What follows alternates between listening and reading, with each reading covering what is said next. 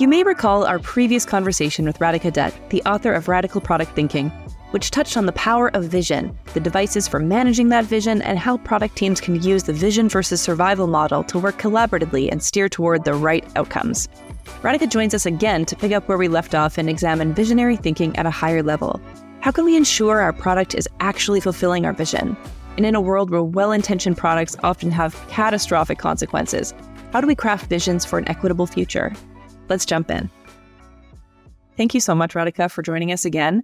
I'm excited to be back. Thank you for having me back. Very excited for this part of the conversation. So just to recap what we discussed in our first part, we talked a little bit about the vision versus survival model and what that looks like, how to apply it and use it to explain your vision. Did you want to just give a brief recap of how that works for anyone who might have missed part one? Yeah, a quick summary is that it's helpful to communicate our rationale for how we prioritize instead of just handing down priorities. And the way we can share our rationale is by communicating our intuition, which is typically when we're making these decisions and trade-offs, we're trading off the long term against the short term. So you can make this explicit by putting this yin and yang of short term and long term on an X and Y axis of, is this good for the vision or not? And the X axis, is this helpful for survival in the short term or not? And the quadrants that emerge when you draw up this X and Y axis are, if something is good for both vision and survival, well, those are easy decisions. Then, something that's good for the vision, but it doesn't help you in the short term, like refactoring code, means you're investing in the vision. And the opposite quadrant to investing in the vision is, of course, vision debt, meaning it's good for the short term, but it's bad for your long-term vision. And so the way you communicate your rationale is talking about where does a feature or an opportunity lie in these quadrants. And this way, it's not a contentious discussion about I'm right or you're right. It's really about, is this good for the vision or not? It's a more objective decision-making process. So with that being said, now we've got an effective model in place for communicating our vision and kind of steering the team towards that vision. The caveat to that is, how do we define what's a good vision and creating a vision that's worth steering towards? And I think part of what we've seen is people don't always do a great job of defining what the result is of the vision that they want to see. Exactly. We often think about the product as the end goal in itself, as opposed to thinking about the end state. One example that really comes to mind of what you just described is an initiative called One Laptop Per Child, which was all the rage in about 2005. This came out of the Media Lab, and Nicholas Negroponte, who was heading that, had really huge ambitions for this project. The idea was every child in the world would have access to a laptop. And that would mean that, we could end all wars, end poverty by giving every child a laptop and therefore education. But if you notice everything, including the name, it talks about the vision of this whole initiative as handing a laptop to a child. This is the product, the laptop, whereas the vision should be about the end state. It's not about handing a laptop to a child. Really, the vision should have been giving a child an education. Yeah, I fully agree. I think that there's a little bit of a lapse there in terms of, what are the supporting resources that you need? A laptop is a wonderful thing to give in theory, and it gives a very tangible takeaway for anyone who's contributing to that vision. But then what? What's the next step? Exactly. What is the end state and how is the laptop bringing that about? What's the problem you're setting out to solve? Is the laptop, in fact, the biggest impediment to a child getting an education? I think those are the key questions that your vision has to answer. And I think we're seeing some repeats of that when we talk about LLMs and just this competitive landscape that we're entering now, where there's this race to be the most competitive product in AI. I think we're seeing a little bit of a parallel lapse in judgment where the product doesn't always match up with the true intent of the vision. Exactly. We've seen this time and time again, where we build something thinking, this product is going to be all the rage. Facebook did this with a vision of open and connected. But you ask, well, what does open and connected mean? It's not really clear. Do you want a world that's truly open and truly connected? I don't think we ever thought that through. And then we built Facebook and we re-optimized it for maximizing how much time someone spends on it. And exactly as you were pointing out, if we look at AI, we're thinking about AI in the same way, like how do we maximize the usage of AI that it can answer all of these questions and the shortest possible way to get there where, it can pretty much seem to answer everything, right? And large language models or LLMs, where one way that we've taken this approach to be able to create this product that's going to be able to answer all of our questions. But let's look at the outcomes and what is it that we want to create? If we look at how large language models work, well, they really use all sorts of text, including stuff that has, hate speech, racially derogatory speech, all kinds of stuff that's embedded in there. It's, all of the biases and bad things about our society are absorbed as part of these large language models. So then you wonder, okay, when you create AI based on that, of course, those are things that are going to come out of the AI and what AI spits out to each user. So if you, instead of just focusing on the success of the product by itself, if you say, what is the outcome that you want out of this AI? If you say that what you want is a set of equitable outcomes for people, then how you build that AI would look very different. And this was, in fact, the point that one of the researchers made in a paper, and I can't remember who the person was. The point was that we would build AI very systematically to be able to create the outcomes we want to create, as opposed to build something and then take the approach of, we'll fix it when we discover problems. As we know from the example of Facebook, that has not worked so well. Why do we feel like this is going to work again? I really agree with you there. I think that we've now discovered as a whole that sometimes going back and fixing an issue when it's caused societal rifts and possibly interference with elections, it's a very tall order further down the line rather than approaching those things from a proactive standpoint. So in a previous conversation, we had discussed a little bit about equality in terms of product development and how the product development process also can be not as equitable as it should be. Can you tell me a little bit about what you've seen in the field and how that could be remedied in your perspective? When we build products, we don't have the intent to actually exclude someone. It's not that we purposefully exclude marginalized populations in our product. But what happens is we often don't think about who are all the possible personas who are going to use our product and how is it going to affect people differently.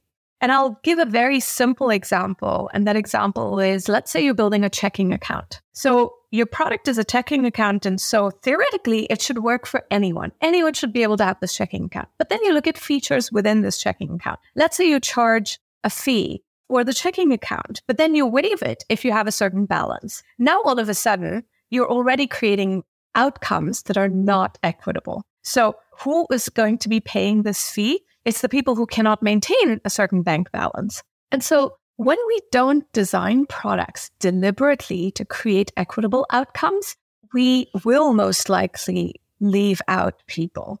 The thing that we need to all work towards, what we need to realize is that as product people, we're all affecting human lives. Our products affect people's lives. And with that power comes the responsibility that we have to realize that we need to build products that actually work for all. Whenever I say this, right, that we have to build products that work for all, the next question is, of course, going to be, yes, but we can't possibly build products that work for all, that, we have to prioritize things.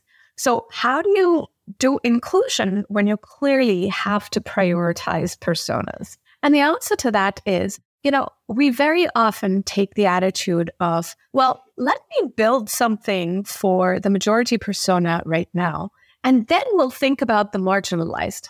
Going back to the Facebook example, this is exactly what happened. So if you think about all the resources that are devoted to trying to moderate hate speech, I think 87% of that money was going to the US market and only 10% was devoted to other markets. And, this meant that hate speech in places like Ethiopia or Myanmar, that they were not moderated well enough. So, we can always, it's very easy to say, we'll come back and fix problems for those marginalized groups, but hardly ever do we go back and fix those issues. So one of the things that we need to think about is, as we prioritize, think about vision versus survival, and then realize that if you're not prioritizing some of those marginalized groups, that you're taking on vision debt. The question for you then is, how long are you going to keep accumulating vision debt and not ever paying it back? And this is the kind of open discussion that needs to happen in a product team, because we all recognize the responsibility that comes with building our products. That kind of gave me chills, actually, because when you think about what's happened with Facebook and with other social media platforms in terms of not prioritizing marginalized groups, that vision debt that seems to not affect the majority actually ends up affecting the majority in a very substantial way, ultimately. So that's very impactful. I have to give that some credence. I'm curious at this stage, if we're looking at AI almost as if it's a revolution, I kind of feel that we're all treating it that way. We're at a really critical moment where we really have the ability to decide and take action and do things differently versus when social media was at its revolution phase. What, in your perspective and your expertise, do you think are some of the concrete steps that we can take as product people to guide away from the same kinds of ill fates that we've experienced with social media?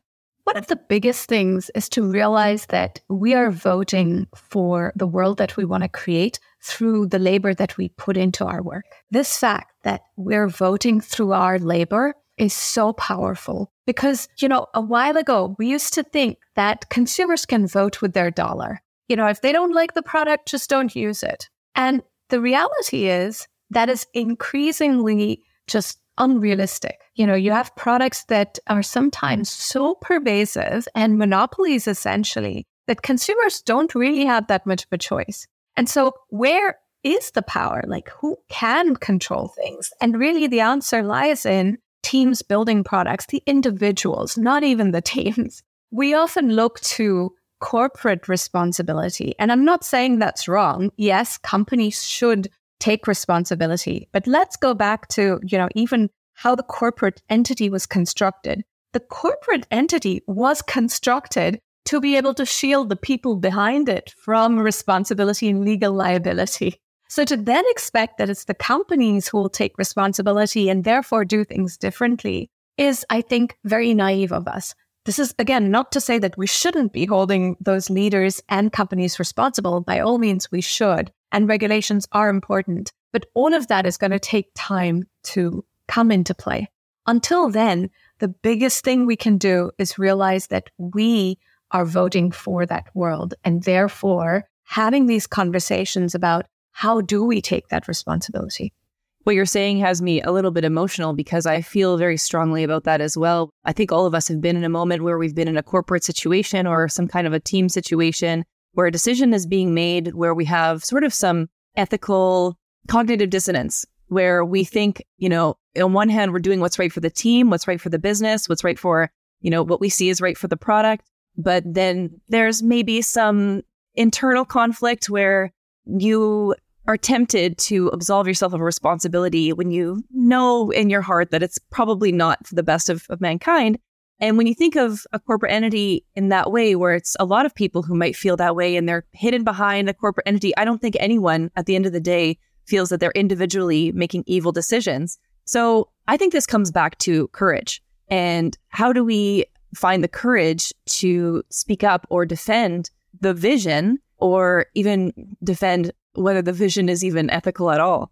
What you said is just really so beautiful. I think that's one of the most important points. The fact that we make small decisions. Often when we think about what is ethical or not, our mindset about what is ethical has always been about this idea that there's going to be this line in the sand. And someday, if I'm asked to cross it, I'm going to be ethical by heroically refusing to cross that line in the sand. What happens in reality is you're never asked to do something that's blatantly terrible or, just blatantly illegal or something that is so obvious where you can say, no, I will not cross that line, right? But instead, what happens is we keep making these small decisions. And there was this really poignant article I was reading about the war and the Russian invasion of Ukraine. There was a Russian anchor who had quit her job. And what she said was, the Kremlin had been pressuring to spread propaganda for a long time. And every day it was a small decision that she was making to continue to go along with it. And what she realized was that she had enabled some of this to happen. It didn't feel like it at the time. At the time, it felt like small decisions that she was making when the Kremlin was pressuring her to spread some propaganda. She didn't realize the cumulative effect of all of those small decisions until that invasion of Ukraine happened. This is the powerful effect of vision debt as it accumulates. So what we need to do is realize, how often are we taking on vision debt? We have to see the cumulative effect, because otherwise we never see the depth of how far we're falling through our small decisions. So as a team, we need to talk about this vision debt we're accumulating, be intellectually honest in saying, how much will we accumulate? And I think that this really drives home the point of making sure that the ultimate vision is not the product, but it is setting very concrete measures for what is the result we want to see in the world. Because prioritizing the product as the vision, that's exactly how we can avoid and miss those outcomes, the ones that we really want to see, and guide away from our ultimate vision for the future rather than just completing the project or following the roadmap. Exactly. I so agree with you. But I think that the vision is the first step. So the vision talking about what's the end state that you want to bring about. But there is a second step to it, which is when you craft your strategy, you do need to think about how will my strategy address marginalized groups? And you have to bake equity into your strategy. So, in our last episode, I think we talked about the RDCL strategy and thinking about real pain points. Let's start with real pain points. You first need to define who are the personas and what are their pain points. So a good enough understanding of the persona that you're targeting is essential so that you can identify their real pain points. But then the next question is, have I really thought through all the different personas that my product is going to affect? And then thinking through the pain points of those. And then in the design step, which is the D out of the RDCL, you then think about what are my solutions for those different personas. And similarly, in terms of the C, the capabilities, this is the underlying infrastructure, whether it's IP or technical infrastructure, partnerships. Even when you craft all of this underlying infrastructure and engines, you can think about, am I creating a win-win situation?